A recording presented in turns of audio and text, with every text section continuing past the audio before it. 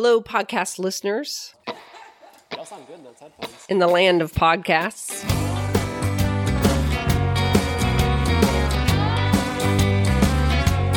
Hello, financial professional looking for a podcast that can help you. Today's your lucky day. This is Open Windows. My name is Julie Mochin. Open Windows is a podcast created especially for financial professionals looking for opportunity and information in a space that they may not have known existed or that they could work in before. I'm talking about self-directed brokerage windows. Welcome to episode number 2, brought to you by the Pacific Financial Group. So again, the podcast is for financial professionals looking to get help when it comes to managing assets within a self-directed brokerage account. So a self-directed brokerage account window is what? It's a window that the plan sponsor / employer can switch on or have added to a group retirement plan that then the participant can either self-direct their own investments or they can choose to work with an advisor, which studies show is usually the way to go. And if you're an advisor and you want to help your clients and prospects who have assets in a group retirement account that allows for self-directed brokerage, then you're going to want to listen further. Because today, my guest is Janet Lee, who is a really terrific VP of sales at the Pacific Financial Group. I've known her for about 6 or 7 years, and she's a go-to for anyone who wants to know anything they could possibly ever want to know about self-directed brokerage account windows and managing assets within those. Today, we're going to talk a little bit about bigger picture plan design, plan sponsor versus plan participant, and just exactly what the Pacific Financial Group can do for you to help in this space. If you're not doing this for your clients, you're both missing out. So welcome to Open Windows, Janet Lee. Thank you for having me. Janet, there's so much that we could talk about, obviously, and I will have you back on the podcast at a later date. But for today, I just want to know what is really going on in the retirement plan industry, regulations aside. Where do you want to start? Well, I think the best place to start is to just talk about the marketplace and what it looks like. Every advisor under the sun is competing for the rollover. This is an underserved marketplace with $7 trillion in assets up for grabs. So in terms of an advisor and why they would consider adding this to their practice, simply put, it's a gigantic marketplace with very little competition right now. And what I mean by that is that over time, advisors are going to get involved because their clients want it, because their clients need it. With that being said, in terms of working with the Pacific Financial Group and why they would want to partner or consider partnering with the Pacific Financial Group, we've been doing this for a really long time. Julie, you and I know that this business is not easy to navigate. We have custodial relationships pretty much with every single custodian in this space. There's a few that we can't work with because they limit advisor access, but we've got custodial relationships across the board. We've partnered with world-class managers such as BlackRock, Fidelity, Invesco, Janus, American Funds being another one of them. And for the advisor, this is a way for them to simply meet their clients' needs. Your clients have been asking for help. They want the help. They need the help. When they get it, they're a whole lot better off. So that should be the primary reason to get involved in this marketplace. But beyond that, there's also gigantic opportunity. This is a way for advisors to start getting compensated on work that they may have already been doing, which means they're taking on the liability and probably not being compensated for it. So this is a way to formalize that relationship and also to start getting compensation on the work that they're doing. The other big important piece about this is that when it does come time for rollover, they're not competing for it. They're simply repapering it. They've been helping their clients along the way with these assets. And when it's time for rollover, it's just a few pieces of paper to just switch it over from the format of a 401k to an IRA. That was perfect. Explaining the marketplace and the opportunity that is out there for advisors and their clients.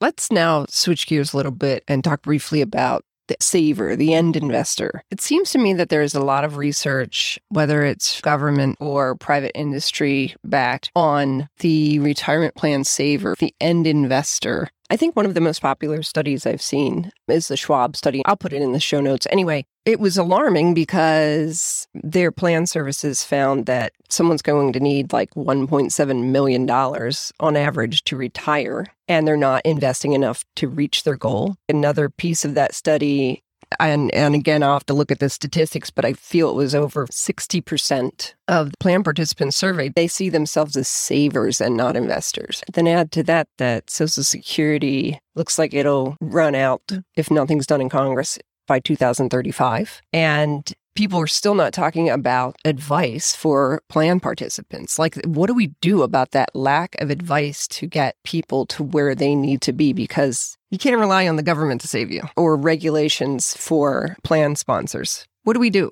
I completely agree with you. I think what is absolutely stunning is that you're hearing retirement crisis over and over again. And how do you address that? How do you solve for this retirement crisis? And you and I have seen study after study that suggests that when participants receive advice, they are so much better off than when they do it on their own. Arguably, the 401k, that's going to be a retiree's largest asset going into retirement, and yet they can't get personal advice on it. So there's a huge disparity out there where you take folks that are contributing, biweekly and not really doing anything else. They're not getting the advice. What we do know is that when they get assistance, that their contribution rates go up, that they stick with their plan, and that they have a better chance of getting to their retirement goals. And I completely agree with you. Why aren't plan sponsors talking about this? This is the way that we help retirees or potential pre-retirees get to their retirement goals on time with enough money. When I look at it objectively, I can't think of a better solve, at least in the interim, to bridge that gap. I've literally seen in my practice in the past, very smart, educated professors with all of their money in the money market, which, 20 years ago when the money market was paying 6% and there wasn't inflation, that was not a horrible thing. But today when inflation is 7% and the money market's not paying anything, you're obviously losing money. Yeah. And that's one of my favorite stories, which is actually something that's quite unfortunate, but I think speaks to this exactly. Is one of my advisors had called me a few years ago and she said, hey, can you help me out with this IRA that I'm doing? My client's rolling over. And I said, sure. Send me over the statement, would like to take a peek. And her client had $650,000 ready to roll over into an IRA. And case in point, it was in a stable value fund. And I told this advisor, this is exactly why you need to get involved early, because this $650,000 account, could it have been $1 million account? We'll never know. And I think that's the unfortunate part. The $650,000 will, fingers crossed, be enough to get her to where she needs to be. But if she had gotten that advice along the way, that account would have been exponentially higher than what it was on the day that she was ready to roll it over. Yeah, that's really sad. I mean, but let's break it apart. You have the participant that can't get help or they don't know how to get help. You have the plan sponsor / employer that, they have a business to run. They're not there to run a retirement plan. So they have an advisor to the plan, but the advisor to the plan is there to protect the plan sponsor, not necessarily the participant. I think there have been some changes to plan design that have been helping. You've got auto enrollment, you've got auto escalation. Features like that are fantastic. I think that is helping overall. But what we need to actually address is that every single person is different. They have different objectives, different needs. They have different goals. And so that advice needs to be personalized. So on a plan design level, it's great that we have these vehicles to save for retirement. It's great that we offer these plan features that enhance the probability of getting to retirement. But what's missing is that critical piece, which is the personal advice. We've talked about target date funds before. Those are built for the masses. It's okay, you were born between 1975 and 1985, boom, you get this target date fund. But if you look at that segment of the market, each person that is part of that segment has a different risk tolerance. So how do you account for that? How do you make sure that that particular person in that gigantic demographic gets what they need? Without an advisor, you can't. can't be done. Yeah. And beyond that, when we talk about the Dalbar study and why that is so important to the investment landscape, it's because people make emotional decisions.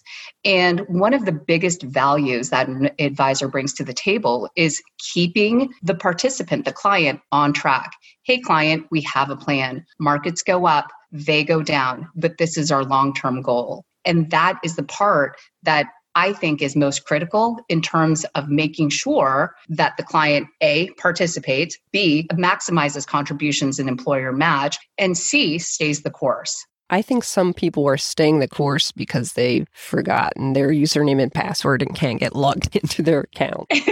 Well, that is definitely part of it. But going back to your original story of how someone has stable value fund, they elected that. They didn't know that they were supposed to pick other things. They forgot their username and password, and they were in a stable value fund for 20 years.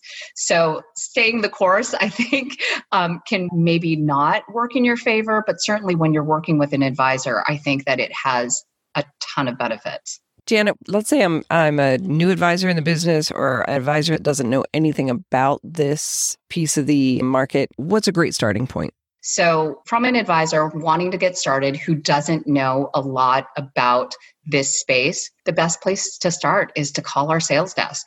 We've got a great team, very highly skilled, very well educated, that can walk them through what this opportunity means to them, what it means for the client. And while we can't work with all 401ks, 403bs, 457s, we can work with a good majority of them. And so really start by reaching out to your regional sales representative, and they will get you every single thing that you need to get you started. Well, now that seems super easy. Let's talk about where to look for the opportunity. And this is actually something that I mentioned in the first episode, sort of like homework for somebody to just look in your own book of business to start to find where the opportunity lies, because you want to be able to manage your client accounts holistically anyway. Yeah, we like to call it file cabinet marketing, which means you're not doing a stitch of marketing. You are going through your existing book of business. You're separating your clients into two piles, those that are working, those that are not. Those that are working, do they participate in their employer-sponsored retirement plan, 401k, 403b, 457. Collect the statements, get the names of the employers, get them over to our sales desk, and our sales desk can help identify which ones we can work with. And that's it. That's super easy. Easy. Yep. We like to make it as easy as possible. As I had mentioned, this isn't an easy space to navigate, but we're going to make it easy for the advisor. We're the guides. We're the guides. Yep. Obviously, we will provide all of the background on who we are, what we do, all of that stuff. But beyond that, we will also help to identify the opportunities. And then once it comes time to write the cases, we provide checklists for making sure that the paperwork and the processing and everything from beginning to end, that is all accounted for. And of course, our sales team is here to help usher any advisors through those processes. And the Pacific Financial Group does the paperwork, or? The advisor does the paperwork with the client, but we provide, in most cases, all of the forms that the advisor and client will need to get signed up. All right. So it's not like an advisor has to figure out how to make it happen. You just provide that. We try to provide every single thing that the advisor and client will need to get set up, from opening up that brokerage window all the way to getting it funded. We provide a checklist, which is literally a step-by-step guide that walks you through, these are the forms that we need. This is how you submit it to us. And this is what happens afterwards. So again, we want to make it as easy as possible. And I really think that because we've been doing this for a long time, we've gotten pretty close to what a perfect process would look like, if we can use that term. You know, it's not a traditional account opening. So with that understanding, we do want to make sure that we're outlining every single step and that the communication is there along the way. I'm so thankful that you did this with me. As this podcast progresses, we'll start to get into strategists because obviously one of the big things as an advisor, once you have your client in a spot where you can actually help them manage the money the way it should be managed to their goals and risk tolerance. Absolutely right, Julie. I'm glad you brought that up. We do offer access to world-class strategists on our multi-strategy, multi-style platform that we call Strategy Plus.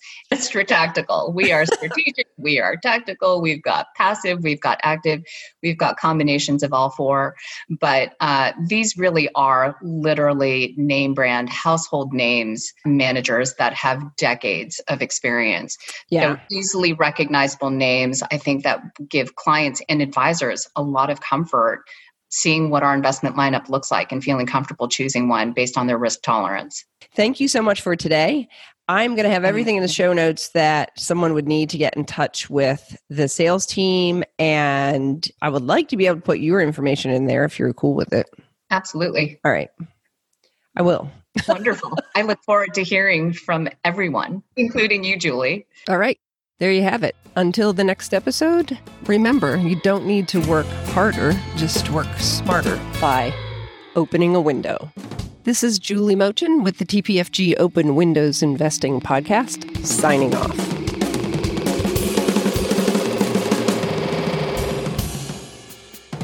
This podcast recording has been prepared and made available by the Pacific Financial Group, also known as TPFG, a registered investment advisor offering advisory services. Information in this podcast is to be used for informational purposes only. The information contained herein, including any expressions of opinion, has been obtained from or is based on sources believed to be reliable, but its accuracy or completeness is not guaranteed and is subject to change without notice. Any expressions of opinions reflect the views of the speakers and are not necessarily those of TPFG or its affiliates. TPFG does not provide tax or legal advice. Investors should consult their financial, tax, or legal professionals before investing.